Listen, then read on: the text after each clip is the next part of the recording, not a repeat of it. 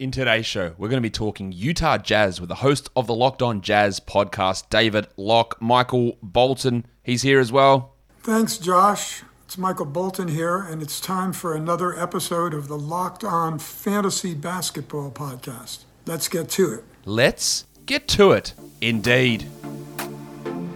You are Locked On Fantasy Basketball, your daily fantasy basketball podcast, part of the Locked On Podcast Network.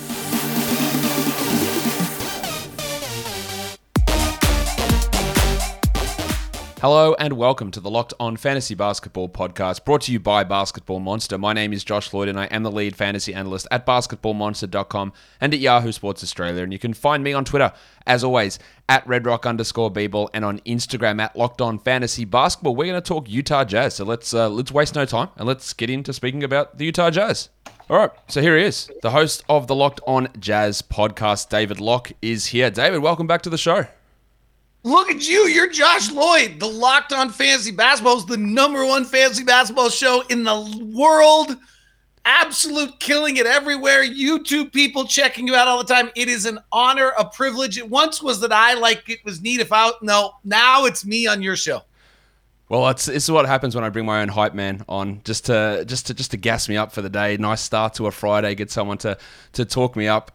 David, and you're here to talk up the Utah Jazz as well, because they were the number one seed in the Western Conference. Of course, things didn't go exactly to plan after that in the playoffs, but they're reloading. They're looking to go again. And I ask all of my hosts this as we start the show: what is your opening night starting five? This is perhaps the easiest one out of every single team that we're covering. There is no debate here at all.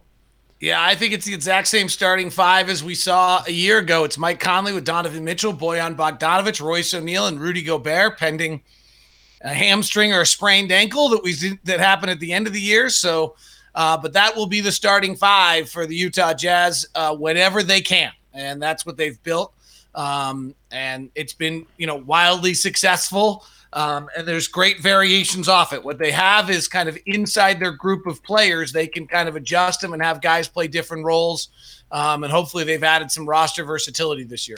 Yeah, well, that's the thing. Like that starting lineup is locked in. It's solid. There'll be guys that sit. We know Mike Conley's going to be sort of managed, I guess, with his hamstring problems that he's had over the last couple of years. And that's fine. They've got that depth. And there's real solidarity and consistency in that group, which I think is part of the reason they were able to push so high last season and be so good during the regular season. But they did make some changes into their bench group, David, and I think they made some significant upgrades in that group in terms of the main rotation coming off the bench there. You've got the sixth man of the year and the runner-up of the sixth man of the year, Jordan Clarkson, Joe Ingles, and then two new players who are probably going to be probably most night contributors, I guess. So I think Rudy Gay replaces Georges Niang, who did have a really successful and probably, I don't even know from a fantasy standpoint, that three-point shooting might not have been a bad thing to have on the back of a bench somewhere. But he also has the capability. I mean, I think he scored 15 or more in like 30% of his games last year for the Spurs. So he can still put it in the hole if they need another scorer. And then Hassan Whiteside's going to be really interesting. It was obviously a flop last year in Sacramento, but the year before in Portland, he was pretty good. And you know what? Last year, the Jazz had a real problem, which they've actually had for 2 years in a row now, which is the minute you took Rudy Gobert off the floor, they were really, really bad defensively, and that's been going on for 2 years. Now, that may just be the reality that Rudy Gobert is the best defensive player in the world by a long while, but the Jazz last year when Gobert was off the floor were in the 23rd percentile defensively. 23rd percentile. And Favors is not terrible, but he didn't have a great year, and he's really only 6'10". So Whiteside at 7'1", with I think a 7'7" reach, can emulate Rudy, at least physically, in some ways. Now we'll see. Maybe not. Maybe he's done. His failure in Sacramento is a sign that the knees are gone or something else. We saw it with Ed Davis. Ed Davis had a good year in Brooklyn, came to Utah, couldn't bend down to pick up a ball anymore. So it happens fast for these guys.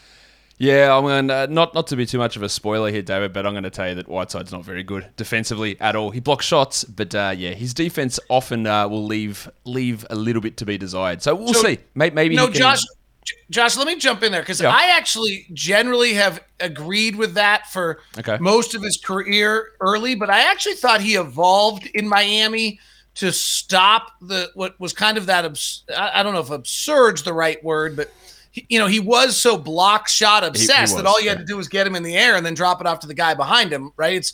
There was actually a great line once about a player who I really like, so I'll leave it out. He was a great rebounder, didn't do much else.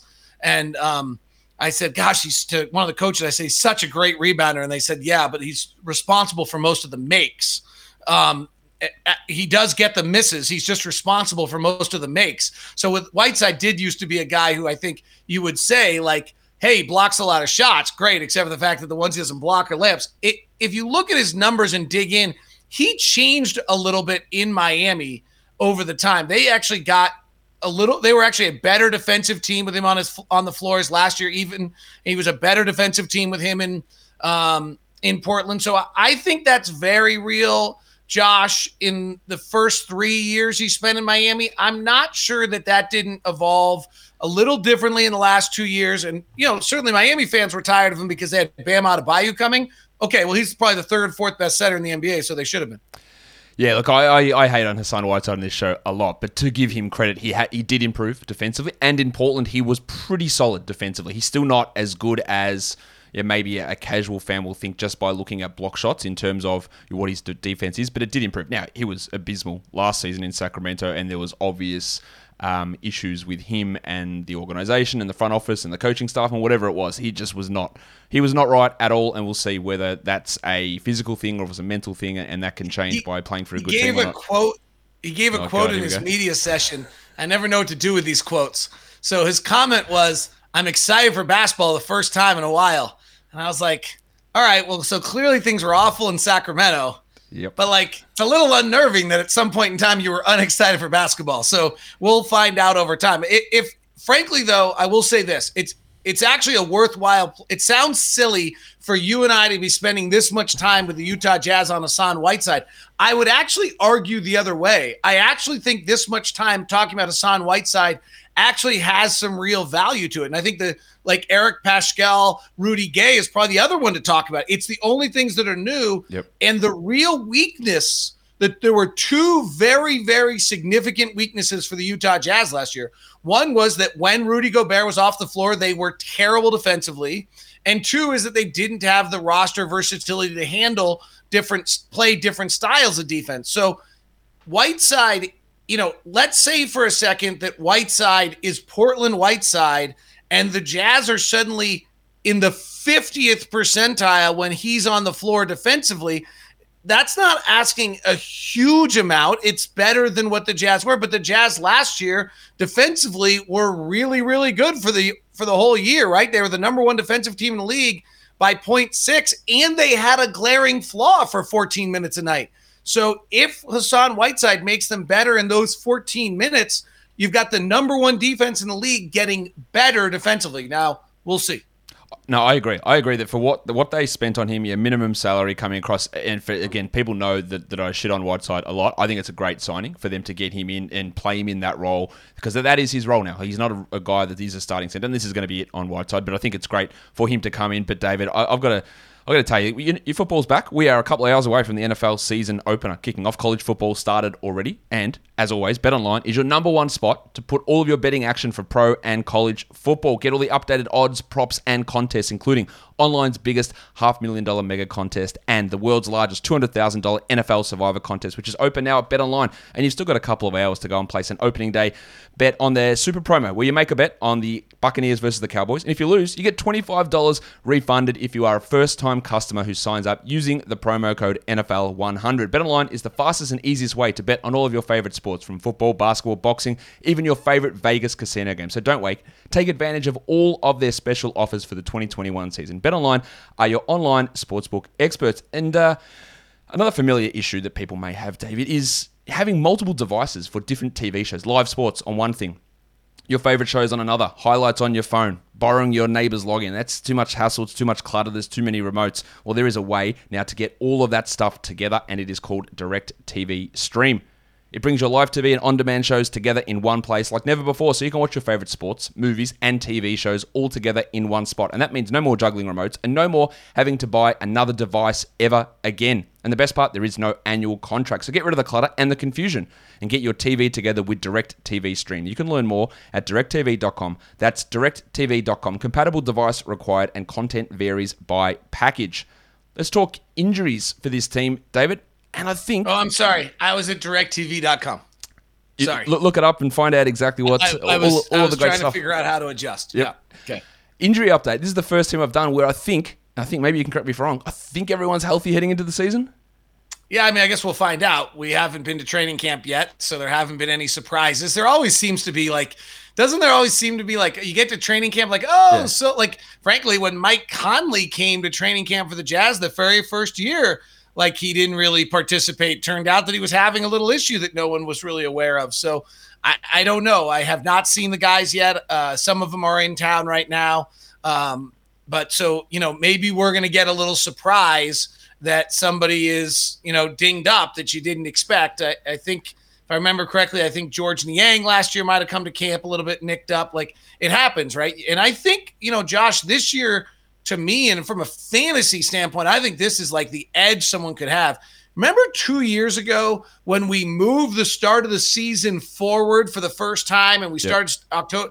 All of the veterans were like terrible for about 25, 30 days because their natural biorhythms, which was to get them ready by about Halloween, were off. They had all kind of gotten used to the model of how they got their bodies ready. And then all of a sudden they had to start 14 days early. And if I remember they were poor.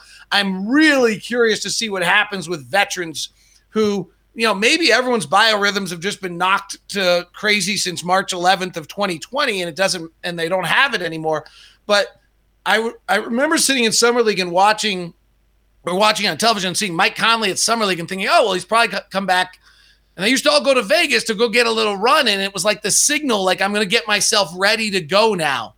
Well, that used to work because you'd get yourself ready to go in July and then you'd have to be ready by October 1 for training camp. And you had all of July, all of August, all of September. You had 3 months. This year we were sitting in Summer League in the middle of August and Mike Conley's there. And I'm like, oh, maybe Mike's warming. Well, okay, he's only got a month, like 6 weeks. So I think it's going to be really interesting to watch veterans early. And I don't know if it'll be injuries or just way out of kilter. Yeah, and that happens often at start of the season. You see these weird things, and maybe it is more amplified this year that people just shoot 30% from the field for 2 weeks. And you go, what's going on here? Then it'll eventually pick up later on in the year. But that happens a bit where people are just off because of whatever's happened and things that might be a change in date, but it might be things that happen behind the scenes. And we see that really amplified in those first couple of weeks of the season. Question for you.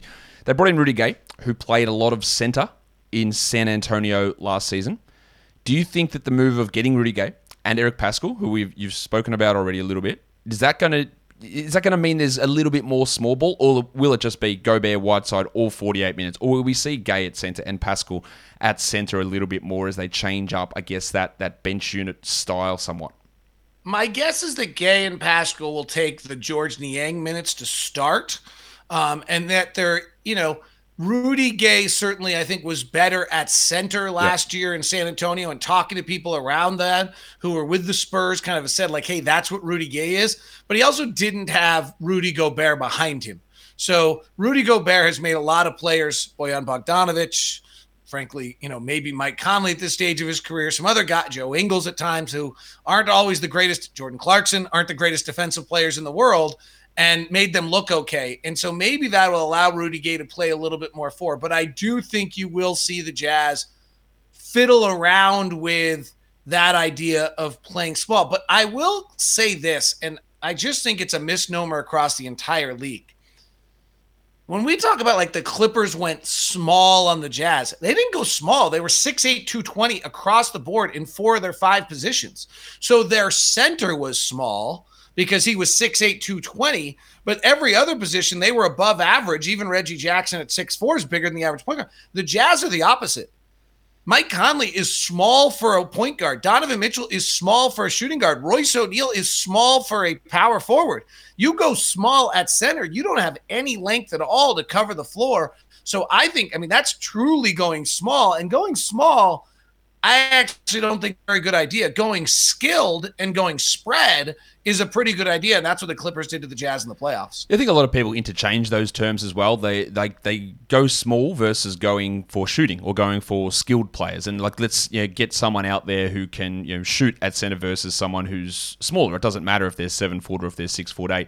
If they can shoot and handle the ball, like it's the same impact. So it's not about necessarily size. It's about bringing those different skills in, and as you said, you're bringing those other positions in as well, because the Jazz are quite small right across the board, and like Bojan Bogdanovic will play at the 4 at times, whereas on other teams he might be a 2, given the size that he has out there. And it is something that, again, I didn't really think about that from a perspective of the Jazz being just small at every position outside of the behemoth that sits there at center, and everyone else is just a little bit more undersized. But you brought up Donovan Mitchell, who is a bit undersized for a shooting guard. He took, I think, a step forward last season. Was awesome in the playoffs as well, which he seems to always be. But what does he do this year? Like, what is the next thing that Donovan Mitchell does to get to the next level up, where it's not, instead of being a bench all-star player, it's like in the mix for a starting all-star or in the mix for an all-NBA night? Like, what does he have to do next? So I think Donovan actually took a fairly mammoth step. I don't think it got talked about enough in the league. It was big. Maybe because Shaq was kind of foolish. Mm-hmm. But if you look at the two numbers that were really significantly different, he took 2 more threes a game. Yep. And he took a free throw and a half a game more. That's the one. And he hit 39. He took 9 threes a game last year and hit 39% on those. Yep. Like there aren't. Like, go run through the league last year. There aren't a lot of guys you can go take, whatever metric you want to put in. And I'm pretty certain you go take 8 3-point attempts, call it 7 or 8, and 38.5%. You're into pretty slim territory. The thing that I think is untalked about with Donovan is what a really, truly great shooter he is. So spot up 3-point shooting over the last 4 years, Joe Harris is the best in the NBA. Donovan's second. Okay. Donovan's the second best standstill 3-point shooter in the NBA. Now, that's not necessarily what he does, but I would like to see, can they get him off more picks, let him play off the ball a little bit so teams can't zero in on him as much. The next step for him is, does he take the Bradley Beal, Dame Lillard step? And, that was Bradley Beal went from taking 5 threes to taking 9. He went from 6 free throws went taking 8. And if Donovan suddenly averages 8 free throws a game, he's going to average 28, 29 points a game. Yeah, that's the one to me, is the free throws. And I've been banging on about this for Mitchell for ages. I said, look, he's got top 10 fantasy potential if he gets to the line. And he went from, 4.7 to 6 free throw attempts per game. So he's going to hit them at a huge rate. And if that goes from 6 to 8 or 6 to 9, which might be a little bit harder with the NBA allegedly cracking down on some of the foul drawing antics of some other players in the NBA. But if he gets to 8, then you're right, that adds 2 more points onto his game. He becomes a 28-point scorer, and he adds that extra free throw boost, and he really does step up. So I think the trajectory on the free throws has been great. Has been something that I've been looking for. It happened last year, and let's hope he can get to that other step. Now, David, I ask guests on this show questions all the time, and people always want to know the answer to this one. Can you fix your own car? Like windshield wipers, like change carpet, like I can't change windshield wipers. I can put the water in for my washers. Do you put it in the right place? So far, yes. Okay. I mean, if there's a YouTube video that my daughter can access to show me, then I have a chance. Well, if you are unlike me or unlike David and you do know how to fix your own car, why would you waste time and, more importantly, money going to a local chain auto parts store to get those parts for your car? You got to go talk to the guy behind the counter. He's going to have to order the parts in. It's going to take forever, and you're going to pay him more money for that privilege. Get out of here. Order it yourself. Go to rockauto.com. You've got access to a computer on your phone, in your pocket. You can find these parts that you need for your car very easily. Rock Auto is a family business who have been serving auto parts customers online for the last 20 years. Why would you spend 30, 50, 70, even 100% more for the same parts for your car or truck? And if you go to rockauto.com, check out their amazing website and their vast selection of parts. You can see everything you need for your car or truck, put it into your basket, and when you go to checkout, because you will, because the prices are amazing, you write Locked On in their How Did You Hear About Us box so that they know that we sent you. Amazing selection, reliably low prices, all the parts your car will ever need, rockauto.com. One last question, David. Let's hope you have the right answer to this one. What's your favorite flavor of Built Bar? Coconut brownie. I haven't had it. You're the second one who's told me that, and I have not got one of those yet, and I need to get one. I have a whole bucket full of grasshopper cookies and coconut brownie chunks, and that's kind of my daily Built Bar. Oh, I need to get those coconut brownies. You are the second person who told me it's the best one, and I haven't tasted it, and I'm annoyed. But there are other good flavors out there. Cookies and cream is my favorite. Raspberry, orange, chocolate, salted caramel, mint brownie, plus all the special edition ones they throw out there. If you don't know what your favorite is, get a mixed box of Built Bar. They are the best tasting protein bars ever, but they're not just delicious, they are also healthy. 17 to 18 grams of protein. Let me ask you this question. I've asked this a few times as well, David. Built Bar, you've got the 17 to 18 grams of protein, 4 to 5 grams of sugar. You guys don't measure things in grams. Why we... Do you know what that means? 17 to 18 grams is a good amount of protein, but you don't know what a gram is, do you? No, I have no idea. Come on. Actually, I do my coffee in grams. I have my iced, I think it's called Kyoto iced coffee. So I do, 250 grams of water and 150 grams of ice over my 25 grams of grounds. So for coffee, I know my grams. I think roughly, I think it's about 30 grams is 1 ounce from my memory, but I don't know. Anyway, regardless, these are healthy protein bars that taste delicious. So go to built.com, use our promo code LOCKED15, LOCKED15, and you'll save 15% off. So built.com, promo code is LOCKED15. Save that money. Built Bar are the best tasting protein bars ever. Now, one last Jazz question for you, David, before I get you out of here. Mike Conley, the hamstring was an issue last season. Will he come into the season, do you think, with a plan to keep him healthy through the playoffs with strategic rests and limited minutes? Keeping him in like the 27, 28 minute a night game. You're sitting some back-to-backs. Will that be a predetermined plan, or will they just play it by ear if that flares up during the season? My expectation is it's a predetermined plan again, that he wouldn't play back end of a back-to-backs. Just a side, really insider Utah Jazz note. The really interesting one is if you go look at the Jazz second games of back-to-backs, they're almost all of them are on the road against the best teams in all of the NBA. Awesome. So I actually would think they're the games in which everyone thinks that you really want to go to Brooklyn and win. The truth is you got to go to Oklahoma City and win, and you got to go to Houston and win. You're not supposed to go win in Brooklyn. So if you lose in Brooklyn, it's not that big a deal. You actually have to go to Oklahoma City and Houston and win. So it's interesting. If you look at the Jazz schedule, their second game of back-to-backs, I think, are against Philadelphia, Milwaukee, Brooklyn, Lakers, Clippers, Denver, and there's one other elite team in there where they're back into the back-to-back. So it would be curious to see how the Jazz manage this. Do they keep Conley for the most important games, or do they kind of do what I said, which is it's actually, I know it sounds backwards to people, but it's more important in your standings to make sure you don't lose to Houston than it is that you win in LA.